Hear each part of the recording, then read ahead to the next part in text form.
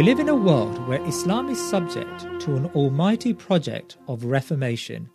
In this difficult environment, the simple truths of Islam and the age-old process of arriving at such truths have been muddied by modernist constructions that at their heart hope to reconcile Islam with a dominant ideological narrative. Certainly, Islam has always had a spirit of renewal and has always accommodated change. Yet the filter to adjudicate this change has remained the tradition. This is why never in Islamic history did scholars stray too far away from usul al-fiqh as the means by which Allah's truth is revealed. In today's rather poisoned landscape, where kings and presidents endow scholarly positions through patronage and Western liberal states seek to promote a reformation from within, there is a call to modernize Islam to make it compatible with the modern liberal world. Yet what looks like a benign endeavor hides a multiplicity of falsehoods. In reality, the West looks to emasculate Islam from its vibrancy so that it fits neatly into a secular paradigm. By this, Islam no longer acts as a liberating movement that stands up to injustice, but a placid faith that can be shaped by political beliefs and reprehensible moral positions.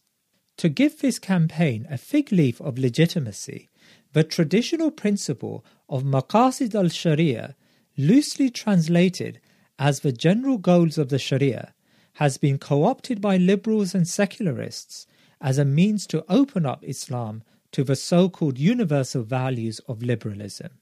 But what is the traditional concept of al-Maqasid? When was it developed? And what are the implications and limits of this principle on Islamic thought and Sharia? Can this notion be used to legitimize usury, accept corrupt leaders or secular political parties? And can the principles of Sharia change laws when moral and political opinions change in society? To take a deeper look at this idea, Riaz Hassan and I spoke to Dr. Uthman Omarjee. Dr. Omarjee is a director at the Yaqeen Institute. He holds a Bachelor of Science in Electrical Engineering and a Master's and PhD in Educational Psychology from the University of California, Irvine. He has studied Islam at Al-Azhar University in Cairo, Egypt, and lectures widely in Usul al-Fiqh and other Islamic and contemporary topics. It has been some weeks since we brought out a podcast. This is down to efforts to develop and structure our new team. We value your comments and want you to participate in the discussion. Please go over to our New Look website, details in the show notes, where you can comment, find transcripts, further reading material, and join our new book club. And if you want to get involved, let us know by email. Dr. Uthman Omarjee, Assalamu alaikum wa rahmatullah, and welcome to the Thinking Muslim podcast. Wa alaikum assalam wa rahmatullahi wa barakatuh. Jazakallah khair for having me. It's an honor to be here today. And really, it's an honor to have you on our show. And it's a topic which I think a lot of Muslims find quite difficult to comprehend and understand. And there's a lot going on out there about a lot of discussion about maqasid, and of course, Muslims from various persuasions use maqasid as a means to provide fodder, I suppose, for an argument. So we want to establish what is maqasid today, and how does it impact on a Muslim and a Muslim's daily routine, and I suppose our way of thinking as a Muslim ummah. So let's start with first principles, I suppose.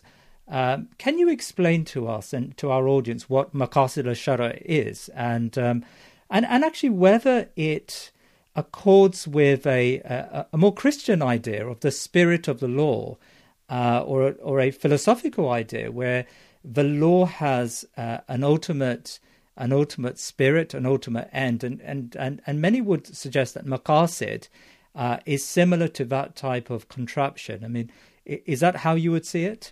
Bismillah. So let's start with what we mean by the word Maqasid al-Sharia. So this is a term that has numerous definitions from multiple scholars, but if I had to distill it into an easy, digestible definition, I would say it is the study of the higher objectives of the law. In other words, we're investigating its underlying causes and the secrets of the Sharia. And the purpose of this study is to realize the benefits of the Sharia in both this life and the next. And again, this definition is very, very important because if you notice, the definition was not the spirit of the law. It included this dimension of understanding the underlying causes and its secrets, which is part of the spirit. But I would say that it's misleading to call maqasid the spirit of the law because maqasid itself is a subset of usul. So you cannot think about the spirit of the law without simultaneously considering the letter of the law. They work hand in hand together, right? And to think of one without the other is incredibly dangerous and actually nonsensical from an Islamic standpoint. And where did this concept originate? Yeah, I'd say without thinking about the term maqasid, but the concept of of our law having objectives and causes is something which has been well established in the life of the Prophet Muhammad ﷺ and in the Quran. And the way you can see this is not just by looking at the ayat and the hadith that actually give us insight into this, but you see it in the companions themselves, especially someone like Umar ibn Khattab, radiallahu anh, who could be seen incorporating this maqasid-based framework into so many of his opinions and the way he would approach topics during his khilafah. And if I give like one example from the life of the companions, I think makes this very clear. You see that famous event that we've all probably been exposed much to in the seerah, which is when the Prophet Muhammad ﷺ, he told the companions that do not pray Asr until you reach Bani Qurayza. And of course, we know that what ended up happening is that on the journey, one group of companions said, hey, we better hurry up. It's getting dark. We got to pray Asr. Another group said, look, the Prophet said, don't pray until you reach Bani Qurayza. So what this event establishes is that people did think about whether the law had an intent or not. And were we supposed to act upon the intent of the nas, of the legal text, of the hadith, or just act by the letter of it? And what we found in this incident was that some acted by the letter of the text and some acted by what they thought was the intent. And the Prophet, he accepted both. So it was something which was well established at the time of the Prophet Muhammad ﷺ. And what this is important is that it wasn't saying that one was correct in this case. It was saying that these are two different approaches that were both validated by the Prophet Muhammad ﷺ. Now, if you want to get more technical and say, when did this become more of like a scientific concept that began to be incorporated within our usul and our legal tradition? I would argue that the most explicit usage of maqasid came about with Imam al-Juwayni, Imam al-Haramain, who was the well-known teacher of Abu Hamid al-Ghazali in the 5th century. He actually wrote explicitly, used a sentence that introduced the word maqasid. He said that whoever does not acknowledge and understand the maqasid of the commands and the prohibitions, in other words, whoever does not understand and acknowledge the objectives and the causes that underlie Allah's commands and his prohibitions, then he in reality has no insight into the nature of the Sharia.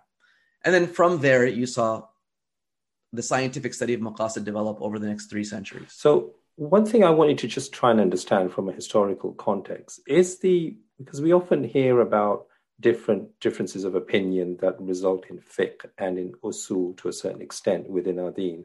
And people are hung up on some of these opinions and differences.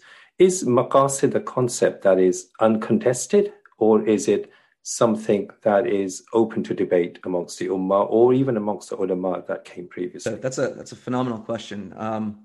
I think everything is contested in usul, that everyone agrees upon the Quran as the ultimate source of our knowledge, but we differ as to how the Quran is pulled and utilized in our law. We all accept the Sunnah as a source of law, but there's massive difference in how the Sunnah is incorporated into law. That being said, I think that every jurist acknowledges, maybe with the exception of the Zahiri school, perhaps, that there is an intent to the law. How that intent is realized is the point of contention. What are the boundaries? What principles are allowed in the usul? Which ones are debated? And so I don't want to paint this picture that maqasid itself is debated. I don't think anyone debates that the law has objectives. What they object to or they argue is what are those objectives and what are the rules of considering it in a legal application. Okay. And in terms of the context or the scope where maqasid applies, Would it be fair to say that it applies in all aspects of the deen, that's including ibadat and muamalat, or is it restricted to certain things? And does it matter in terms of us as individuals or as a society, or is it all-encompassing, the application of maqasid? Okay, so I think we need to be a little bit more clear first what we mean by maqasid. So I gave a definition of it, but there's so many subcomponents. So at the highest level, if you just say, okay, like, do we consider the objectives of the law in ibadat and mu'amalat? It would say absolutely in both you consider it. And when we say consider it, you mean you think about it and you try to uncover. Now, what's the proof for this? If the core of maqasid is understanding the intent of the lawgiver and the why behind the hukum shari, right? The legal address. Why did Allah tell us this? To do or not to do, or recommend or to discourage. And so when the Quran tells us, the Quran doesn't just say, pray. And say, I don't want you to think about why. I don't want you to think about the benefits it has. But the Quran actually tells us that salah has benefits. And it says, وَلَذِكْرُ اللَّهِ أَكْبَرُ, like in Surah Al-Ankabut. So we know that salah has a maqsad. And that maqsad, that objective, is to get closer to Allah subhanahu wa ta'ala, to remember and elevate the name of Allah subhanahu wa ta'ala. We know zakah also has a maqsad. We know that hajj, and there's explicit ayat in the hadith that establish this maqsad. Now, I think your question was probably getting at, do we invoke the scientific usage of maqasid in ibadat and in mu'amalat? And I would argue from that standpoint, it is far more likely to be invoked in mu'amalat than it is in ibadat. And the reason for this goes back to what Al-Izz ibn Abdul Salam, rahimullah, the great scholar, and probably one of the imams of maqasid, he said this beautiful statement. He said, everything that Allah has legislated has benefit for us in this life or the next life or in both lives. And everything Allah has forbidden there was harm if we did it in either this life or the next life or in both lives. Which gives us a framework that this deen and the maqasid are about achieving benefit in both lives and in avoiding harm in both lives. Now, clearly we cannot determine. The human being is incapable of determining benefit and harm in the akhirah. That's outside of our domain completely. So we leave that to Allah subhanahu wa ta'ala and His revelation. But when it comes to the aspects of the dunya, there are some elements that we can think about what is the worldly benefit here. And that is going to be most seen in the mu'amalat, which are the human interactions and dealings. So I hope that clarifies the different ways of conceptualizing this. But then what is the difference between the maqasid and the illah, the reason found in the text, which of course is used as a means to arrive at a qiyas? Yeah, great question. I would say that the illah, or the scientific study of the illah, is part of maqasid. And Ibn Taymiyyah actually explicitly states that. Ibn Taymiyyah said that knowledge of correct qiyas and incorrect qiyas is predicated on understanding the maqasid of the sharia, understanding the secrets of the sharia.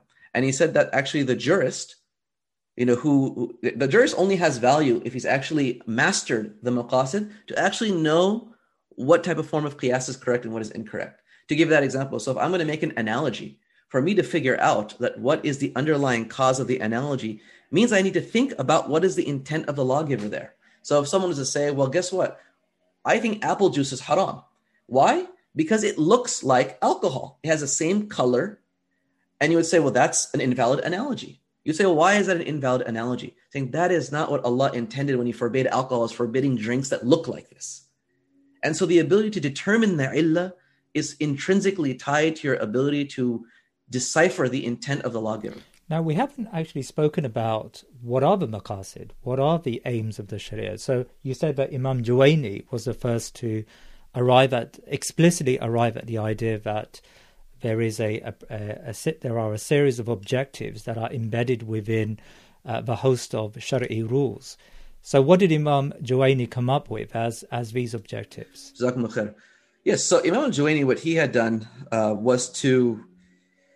he did Istiqra' at-tam is what they call it, right? It is comprehensive scan and evaluation of the legal text. And he claimed that through his investigation of the Sharia, he found that it seemed like 5 things became most obvious to him that were the highest levels of what the Sharia was trying to establish and maintain. And the way he did this is he looked at where did Allah subhanahu wa ta'ala mandate worldly punishments, hudud. And he said that where he saw Allah subhanahu wa ta'ala mandating hudud is where the highest objective had to be maintained. So he said that these were 5. He said there was he said it was the deen, life, intellect, lineage, and wealth. And that for each of those, there is a punishment if it is violated. So if you kill somebody, the punishment is murder, right? Or is retaliation in that case, right? The person is to be executed, right? If somebody, fornicates, right? There's a punishment for that. If someone steals, right? There's a corporal punishment for that, which is not the same, for instance, if somebody missed a prayer, right? Or if somebody, did something else unethical. And so he established that these were the highest objectives of the law. Now, it's important because it doesn't mean that these were the only objectives of the law, but what he considered to be the necessities of life that the Sharia was trying to uphold. Did the schools of thought, so the 4 established schools of thought that we are now accustomed to, did any of the imams of the schools of thought either explicitly or implicitly use maqasid as an idea when deriving hukm shari? Yeah, jazakumullah khair. So just so I'm clear, we need to speak about the imams and then we can speak about the madhahib, right? And these they're tricky because they can get mixed up. So I will not speak as an expert on all 4 schools of law and exactly what all 4 imams said, but I believe that it's rather obvious that the 4 imams touched upon maqasid in their usul in some way, shape, or form. If I begin from the top, from my own background as being more trained in Maliki fiqh and usul, seems to be well agreed upon that Imam Malik appeared to be the foremost of the 4 imams in considering the objectives of the law and baking them into his usul. And you can see that, for instance, with his emphasis on istihsan, juristic preference, and how he developed that out. You see it in his application of saddu dhari'a, blocking of the means, or of istislah, or what they call maslaha mursala, this unrestricted public benefit. So Imam Malik did a lot of work in this space, although he didn't use those terms necessarily. And then you see Imam Abu Hanifa as well in the madhab itself, a lot of emphasis on istihsan as well, juristic preference. I think the imam who was probably the most conservative when it came to writing about maqasid or the possible application of maqasid was Imam Shafi'i. And he did this, you need to understand the historical context. During Imam Shafi'i's time, there was a general sense of chaos in the application of law as Islam began to spread throughout the regions, as foreigners embraced Islam and they were not native to the Arabic language, as different cultures embraced Islam. And so there was a lot of just confusion over how is a language interpreted. And so within usul, right, we have a whole branch of semantics and linguistics, and there was just massive misapplication. So in this incident that I find to be so important to discuss, that you had Abdurrahman ibn Mahdi, a great scholar and muhaddith, who literally ran to Imam Shafi'i, wrote a letter to him saying, there's just chaos. People just don't know the rules of usul, and they're just confused out of their mind and coming up with all kinds of strange conclusions. So please write something. So he was writing his text, Ar-Risala, to really rein in the lack of a principled approach to legal derivation. So this is why he heavily criticized invalid uses of istihsan. And again, his understanding of that was when folks would say things like, well, a jurist just kind of, he comes up with an idea in his head and he's unable to articulate it, but he thinks it's the truth. And that is going to be allowed in the law. He says, absolutely not. He goes, this type of nonsensical, you just get this inspiration in your head and that becomes a legal evidence, cannot be used. So I think this kind of highlights how the evolution of the imams in seeing these issues, providing some boundaries, opening it up in other places. And then, of course, it was developed by the madhahib far later on. I want to move on to an area of maqasid that's maybe misunderstood or maybe correctly understood, which is the area about benefit and harm. Now, benefit and harm, when we mention it just outright in those words, that comes across as being almost a relative term, as subjective term rather. in which people can understand it in different ways and in different dimensions. So first question is benefit really the same thing as convenience? Is there a misunderstanding between what benefit is?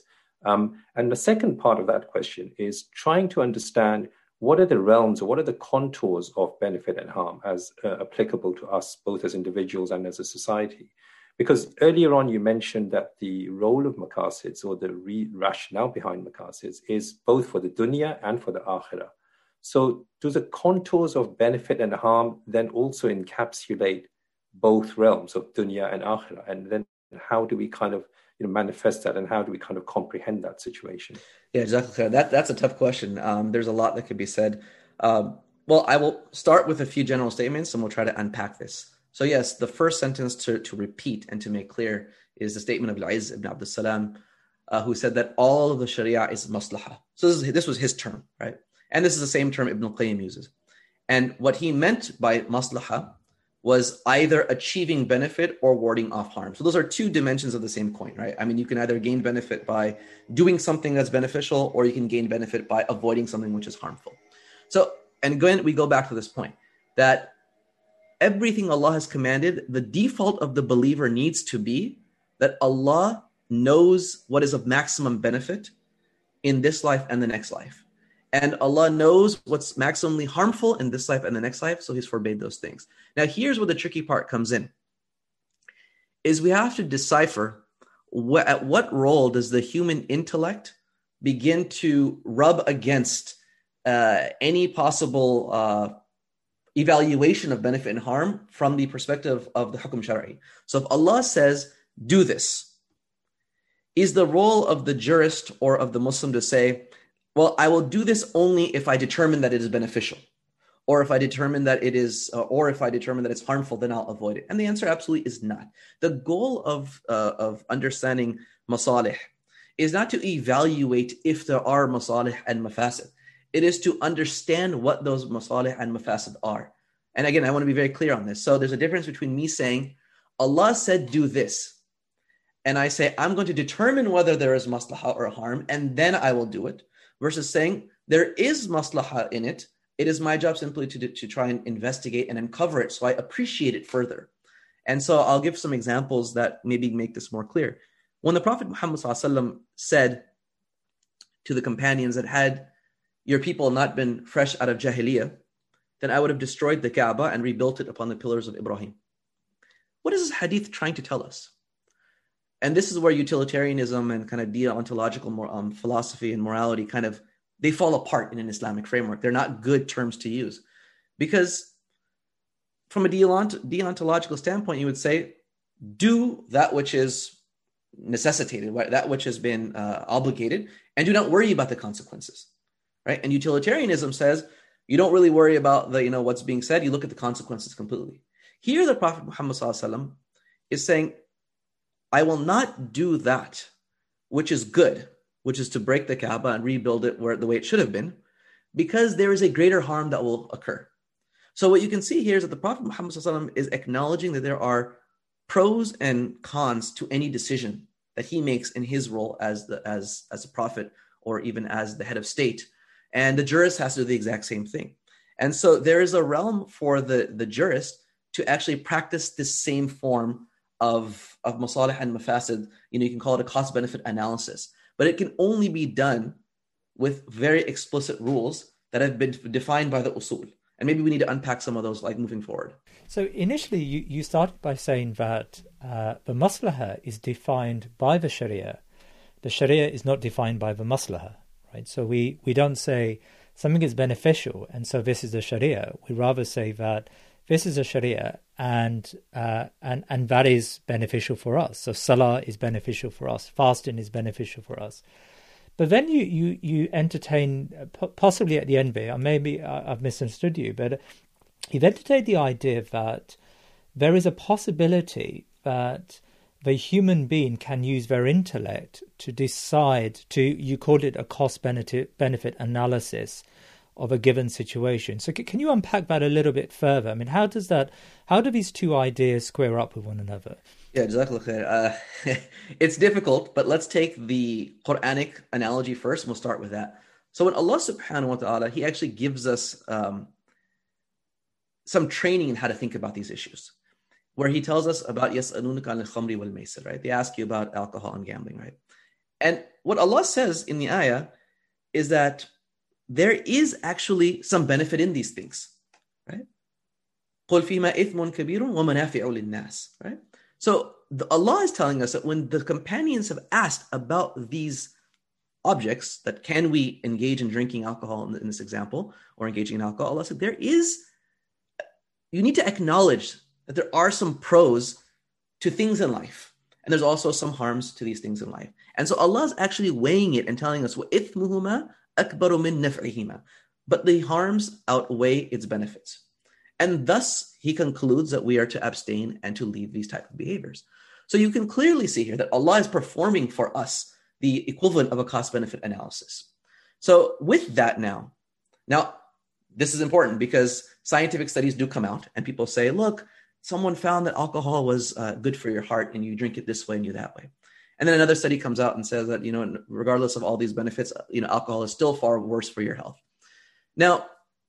Now we take something unknown, right? And this is why maqasid is important, because it's easy to default to the hukm shar'i and to the nusus when they give an explicit answer about something. There's really no need to do this, this heavy cost-benefit analysis when the hadith and the ayat are what we call nas. They're explicit and they can only be interpreted in one way. But when the nusus are what we'll call dhanni, which is, there's multiple interpretations, right, that could be there, or it is mujmal, right, there's some level of ambiguity, and you have to search for that which is mubayyin, a clarifier. This is actually where the jurist has to think about this. That, okay, I've got this question in front of me. Let's just take a contemporary issue. Someone wants to talk about some intricate financial transaction, right? I guess currently, everyone in the US at least was talking about shorting stocks because, there was a stock called GameStop that everyone was trying to short, and this was a big catastrophe. And you take something like this and you say, okay, how do we evaluate the permissibility of these complex contemporary transactions where there may not be some explicit nas about it? Well, there's an element of now looking at all the relevant hadith and ayat. They're probably going to be ambiguous. They're probably going to give you some inclination, but nothing explicit.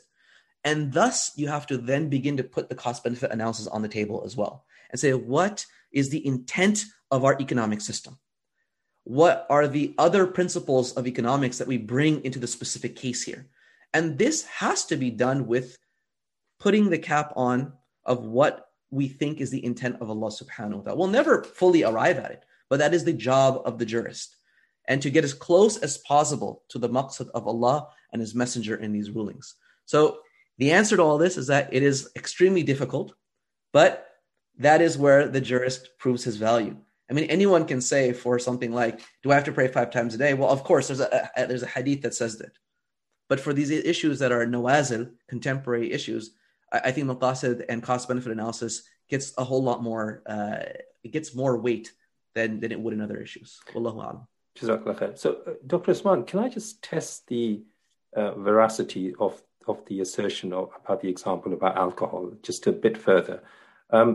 So it could be argued from a perspective of Sharia that, and because of the sequencing of the revelation of the ayahs and the Asbab al-Nuzul, that, the actual hukum or the command is now distinct. It's now, absolute.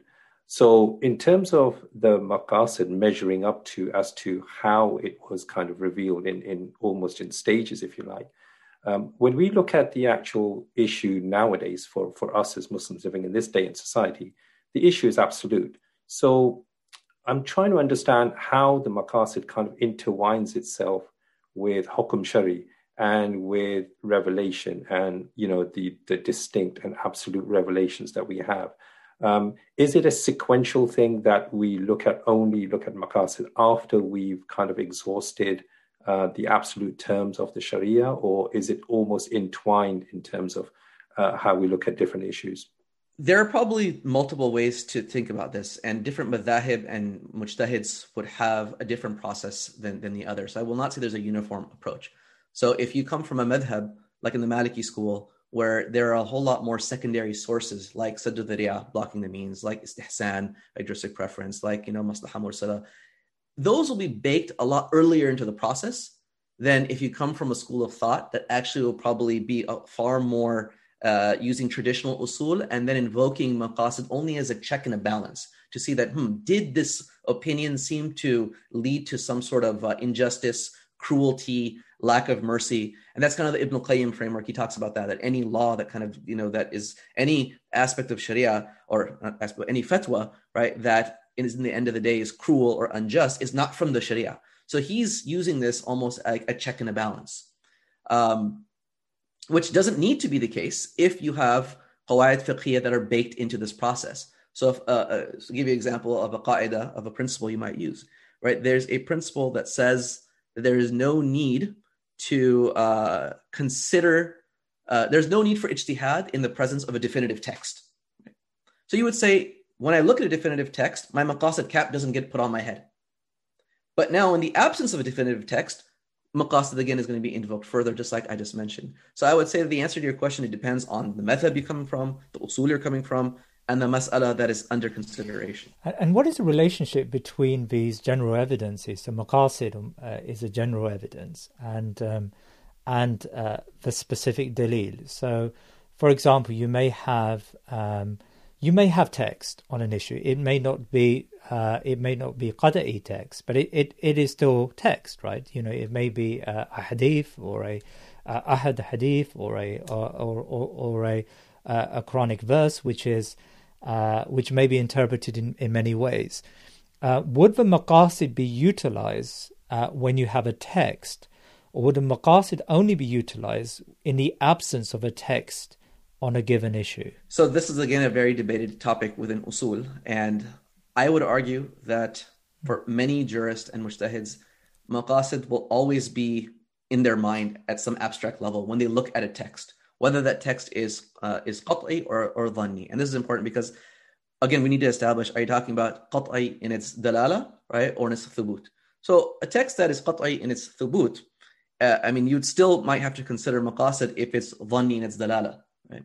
And the inverse, right? If something is dhanni in its thubut, but qat'i in its dalala, you're probably not going to be using maqasid as much, right? So I'll give some examples that scholars have talked about that might help with this case. One of the challenges you have when you look at hadith in particular, with the ayat, I think there's a slightly different approach to it, but with the hadith, is that the Prophet Muhammad ﷺ, he wore multiple hats. He wore the hat of a Nabi and a Rasul in many of his statements, which need to be evaluated differently than if he was to give an opinion in his role as either just a member of a community or even as a head of state. And so for a head of state, he might have a ruling which would be considered more in the line of qada, right, in terms of a legal opinion of a state rather than of a prophetic law that is absolute. And so you find some examples in the hadith where the Prophet Muhammad sallallahu alaihi wasallam, there's a hadith where he said that that two young people who committed zina, who are not married, then there's a punishment to whip them and to expel them right from the land. And so the madhahib, they discussed this quite a bit. That, okay, so do you have to expel a young girl, right, who committed zina? Because having her kicked out of her country for a long time, where it could be very problematic.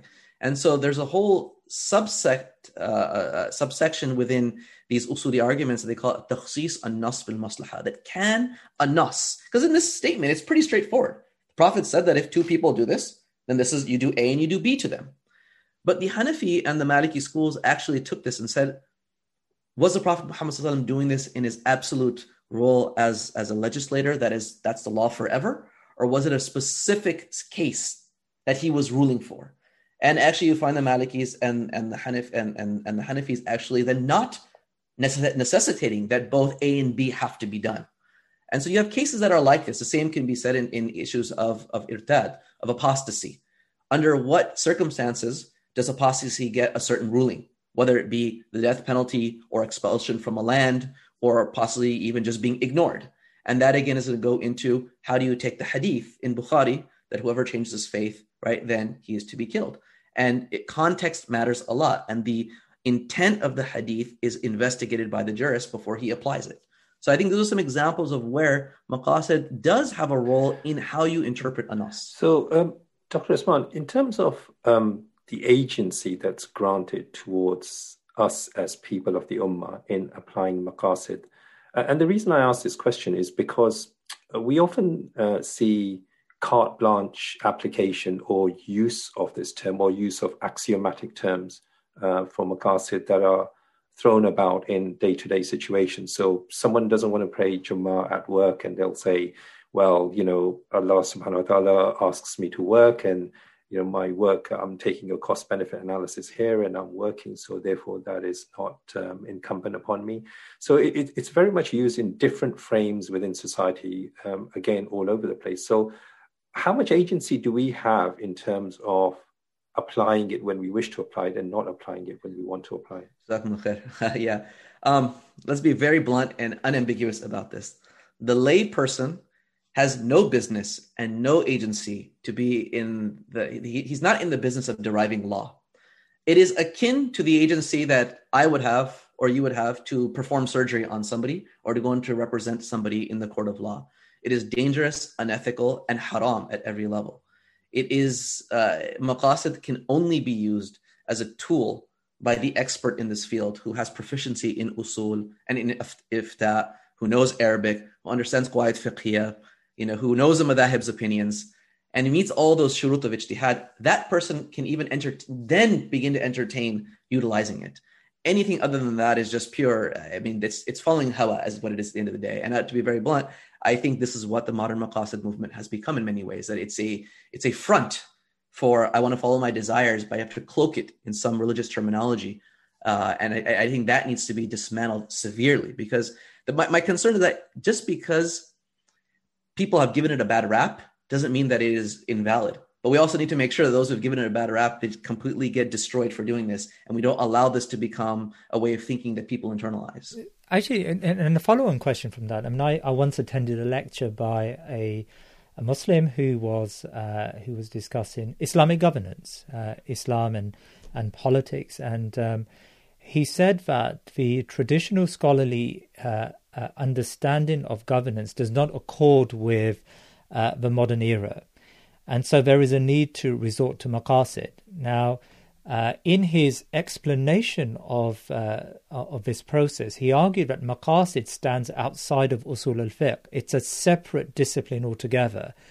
And so what he was calling for was, he said, yes, we have usul al-fiqh scholars, but we need to have maqasid scholars, and we need to develop expertise in this area. And our Islamic institutions, Al-Azhar and Medina and other institutions, need to teach maqasid as a separate discipline.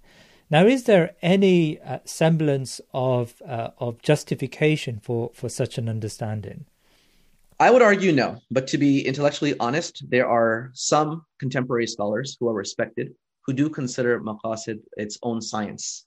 But if you look in the history of usul, you will have never found any scholar writing about maqasid unless he was, I'm not going to just say proficient in usul, I'm going to say a master of usul. Like the lay mujtahid, and I use that term, pejoratively, right? Like the regular mujtahid would not write about maqasid. When you talk about who wrote about it and who invoked it, we're talking about Al-Juwayni, right? Talking about Al-Ghazali, Ibn Taymiyyah, Ibn Al-Qayyim, Al-Qarafi, right? It was not done by the faqih even, right? So I believe this is being done very purposefully, because what it allows that person to do, or that school of thought to do, is to throw out any principles, all of the considerations that have been developed over the last 1,400 years of scholarship, and allow them to build a new framework from scratch that in reality is just going to be, I'd say, like modern secular law cloaked in Islamic terminology.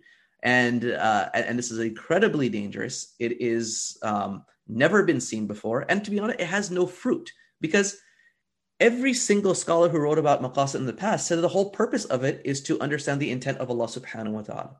And the way you understand the intent of Allah subhanahu wa ta'ala is by using the tools of usul that tell you when there's a hukum shari. This evidence before me, what did Allah want? But did he mean for me to do this immediately or for me to do it later? Did he mean for it to be literal or not to be literal? Did he mean for it to be mandatory or recommended? These are all things that usul has done over 1,400 years.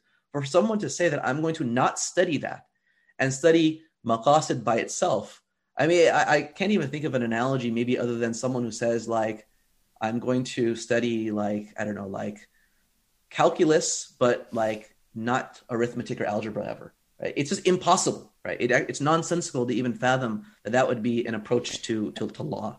Yeah, and you mentioned that Imam al-Juwayni had five maqasid: life, wealth, intellect, lineage, and faith, and he derived that from the hudud. But you intimated that scholars that came after him may have derived different maqasid and different rules. Can you tell us something about that? I mean, what were the additional maqasid that were introduced by and by whom? Yeah, Jazakallah. So yes, Juwayni began with the five, again, with his own human endeavor to derive what he considered the most fundamental objectives that were based on hudud. Then you have Qarafi, who came along and said, no, he found a sixth. He said there is the preservation of honor, right? And he again says this, and if you think there are ayat that tell you that if you slander somebody, right, there's a punishment for their honor, for taking their honor as well. He said in Surah An-Nur. So he also adds one to it, which I would argue you can subsume under lineage, but that's the point is Qarafi added to it. Ibn Taymiyyah comes along later on and says that, there's no need to limit the number of these. There's actually plenty of them. And he added like brotherhood. Then he even said things like mukhalafat, like acting differently than non-Muslims is a maqasid of the Sharia. And he says, look, when the Prophet Muhammad went to Medina, you see how his law changed. You see that there are things that previously we had muwafaqa with agreement. Now you're seeing mukhalafa, difference. He goes, this is also part of maqasid. But Ibn Taymiyyah's point was that there's no need to actually just come up with some finite number. The Sharia has all kinds of objectives, and the jurist has to be aware of all of these rather than just thinking about those five. So did Ibn Taymiyyah take out the criteria of hudud then, and did he develop a different criteria for how the maqasid need to be established? I would argue yes, that Ibn Taymiyyah was no longer restricting himself to the hudud, and I don't think any scholar today says that the hudud are the absolute criteria of maqasid, right? There was Juwayni's initial attempt at getting at the highest levels of it. But again, the key point here to me is not what are the maqasid in terms of categorizations of them being 5, 6, or more. The key consideration is what do you do with them? So if you say that there is 5, do you only allow a deviation in a particular if it violates the 5? So to give an example, right, that is clear that, okay, preservation of life. So if we have a rule that says pork is forbidden and someone is dying, are they now allowed to eat pork? Of course, there's a nas that says you can. But again, you would argue that, look, Allah is preserving the greatest of maqasid, in this case might be the preservation of life, right? So the point here is that there is an attempt to actually act upon that or invoke that maqsad in a specific legal matter. So can we now say that we're going to override text anywhere we want to? That is the point of contention. And I don't think Ibn Taymiyyah or anybody else would say such a thing other than probably modern maqasids, people who want to invoke it, and a few scholars that were corrected in the past for their misinterpretations. Dr. Usman, I just want to come back to the issue about the misapplication of maqasid, especially in today's world, and almost the kind of retrofitting of maqasid after an action or an issue has been decided, almost just as a point of justification. And we see that in a lot of contested issues today amongst the ummah, where Islam is seen as different to the rest of society, whether it's hijab or riba or even voting or anything of those sorts. Now, what I wanted to try and understand from a perspective is this a modern phenomena that we're seeing in terms of this retrofitting of maqasid to these new situations, or has this always happened throughout our history? Throughout the Muslim Ummah, even when the scholars of maqasid that you mentioned, whether it was Ghazali or Jawziyah or Ibn Qayyim or Ibn Taymiyyah, when these esteemed scholars were around, did this also happen? I would think that, I would say that it did happen in their times, in all times and places. This is why Imam Shafi'i wrote a Risala, right? He would not have wrote a book telling people, stop doing this nonsense, istihsan, if people were not doing it at that time. Ibn Taymiyyah, Ibn Qayyim would not have written extensively on Bab al-Hiyal, legal tricks, that they saw essentially number of jurists who were following the letter of the law by creating legal loopholes to accomplish whatever it is that they wanted. And again, I'm not saying that the jurists had some ill intent, but they saw that, if somebody needs to accomplish this goal, we can create some legal loopholes to make it permissible. So they wrote extensively about it because they lived that experience. The modern phenomena, I think, is that it is divorced from usul completely. Right? In the past, it was tied to usul, and it had to be written and proved, and thus it could be refuted. In today's modern era, it is invoked without any evidence, without any procedure of doing it, and then simply the evidence is that we've invoked maqasid. That is not evidence. And so it's very difficult in today's era to evaluate an opinion because there's often nothing behind it other than a popular figure who puts out a fatwa online or on social media. And this is really not the realm of law, right, to be honest. Again, coming back to the issue of benefit and harm and the evaluation of benefit and harm and the subjectiveness of it, where it's an interpretation based upon a particular reality. So how can we determine, whether it is a correct application of benefit or an incorrect application of benefit? And then I think related to that is the issue of prioritization of benefits, because benefits can be many and harms can be many. So how do we distinguish between the priority of a particular benefit over the other? And we often see this in a political context, right, where people say, well, vote for one candidate is better than a vote for another candidate, even though there is some element of doubt or bad in both, but we'll use the axiomatic principle of the lesser of two harms. Yeah, exactly.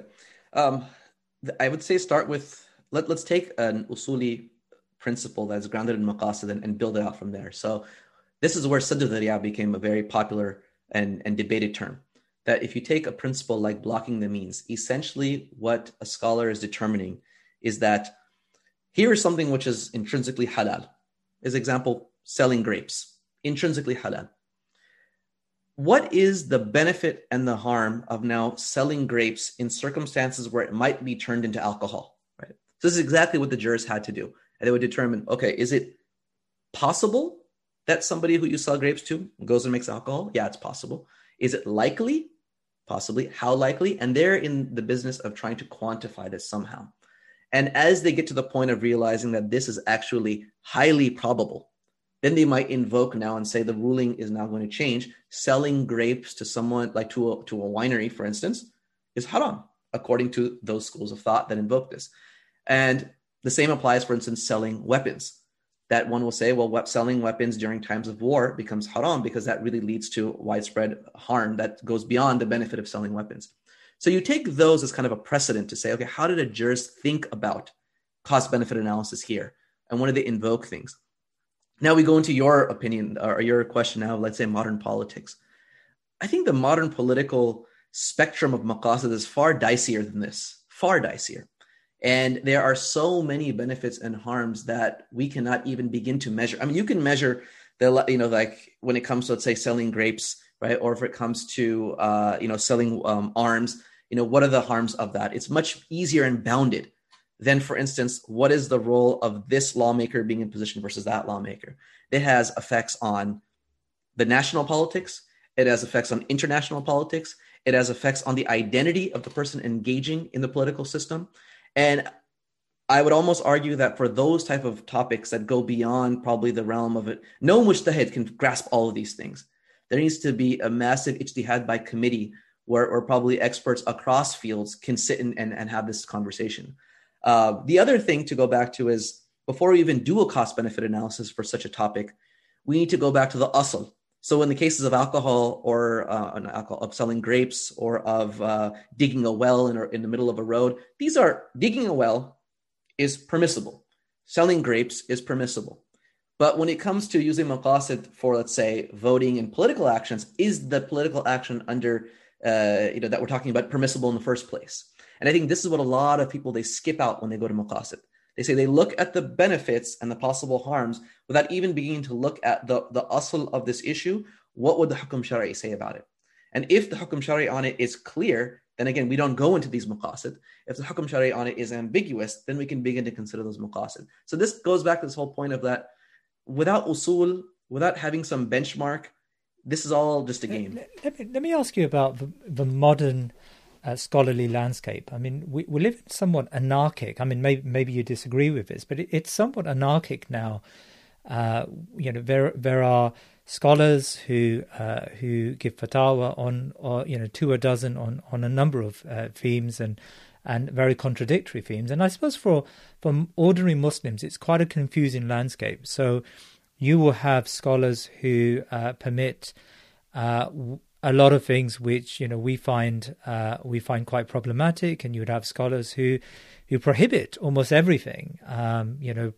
They make life extremely difficult for us. Now, can maqasid as an idea, because you said Imam Shafi'i developed an idea, a contraption, a concept similar to maqasid to try to rein in these stray opinions that may have some validity in terms of their extraction, but they disagreed with the ultimate aims of the Sharia.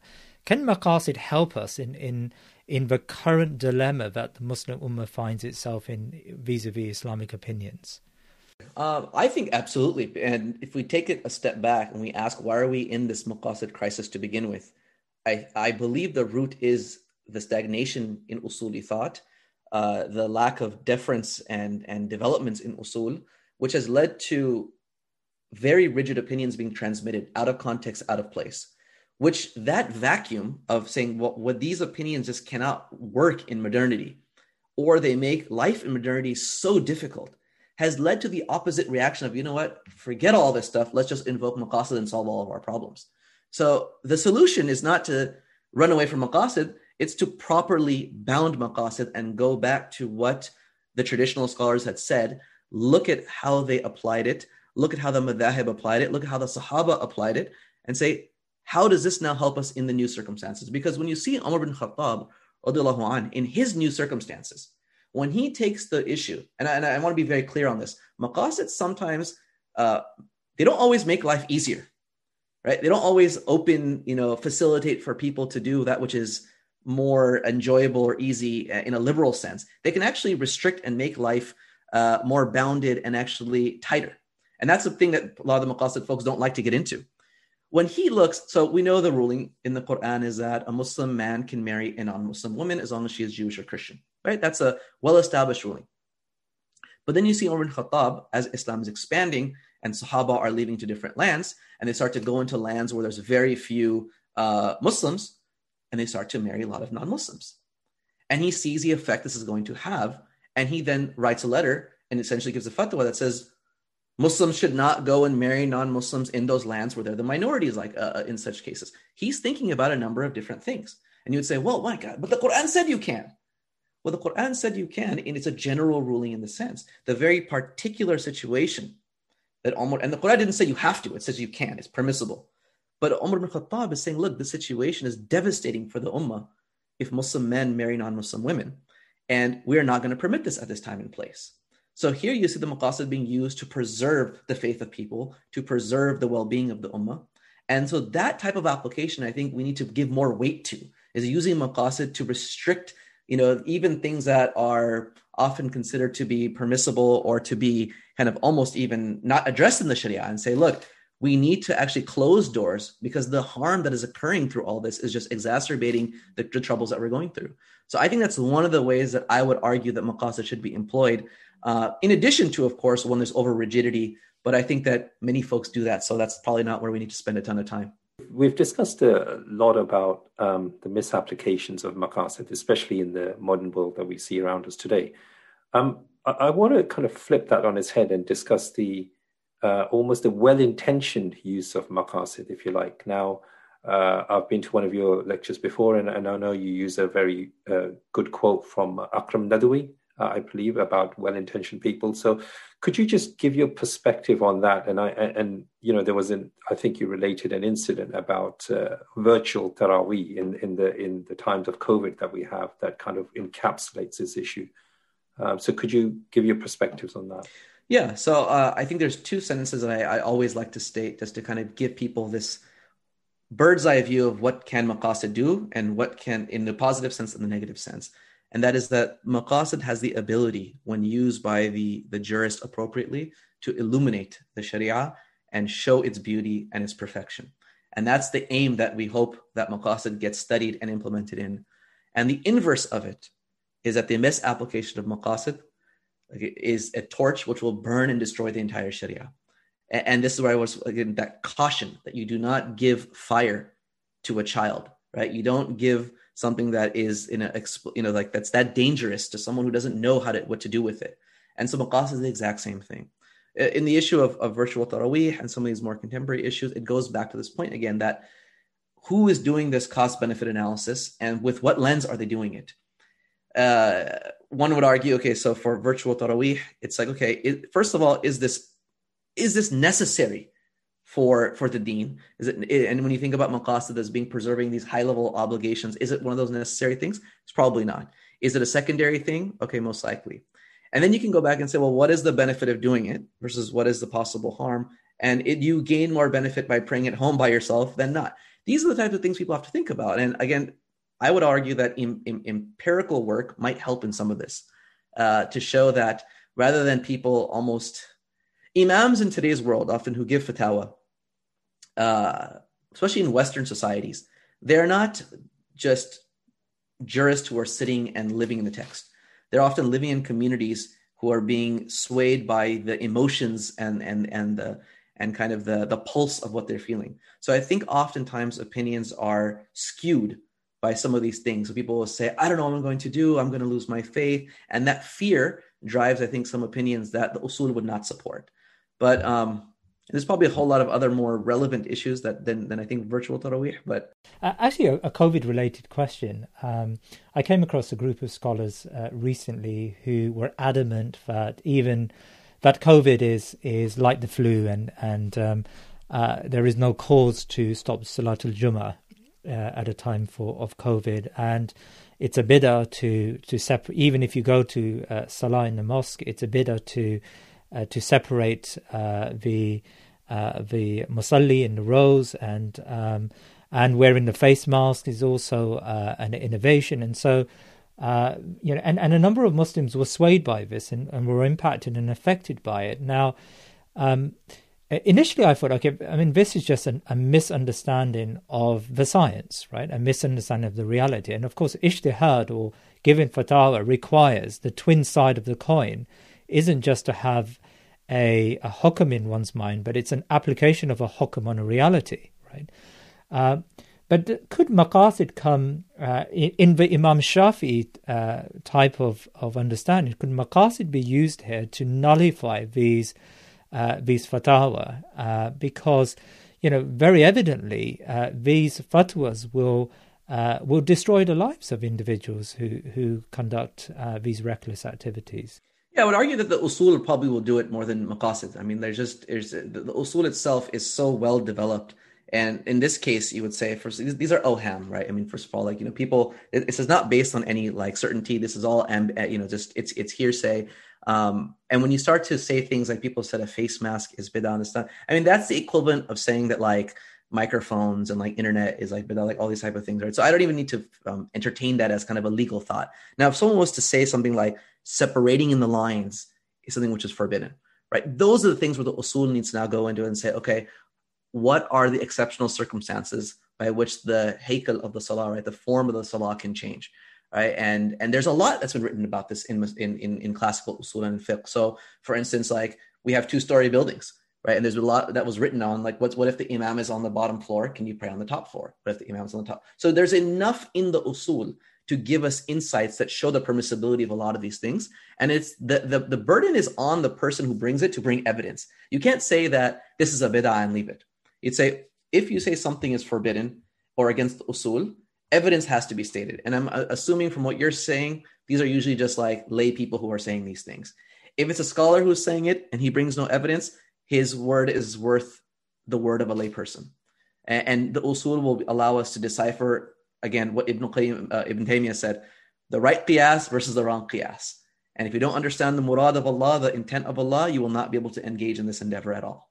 And one final question, Dr. Usman. I mean, this has been really fascinating, actually, and I've learned a lot from today's session.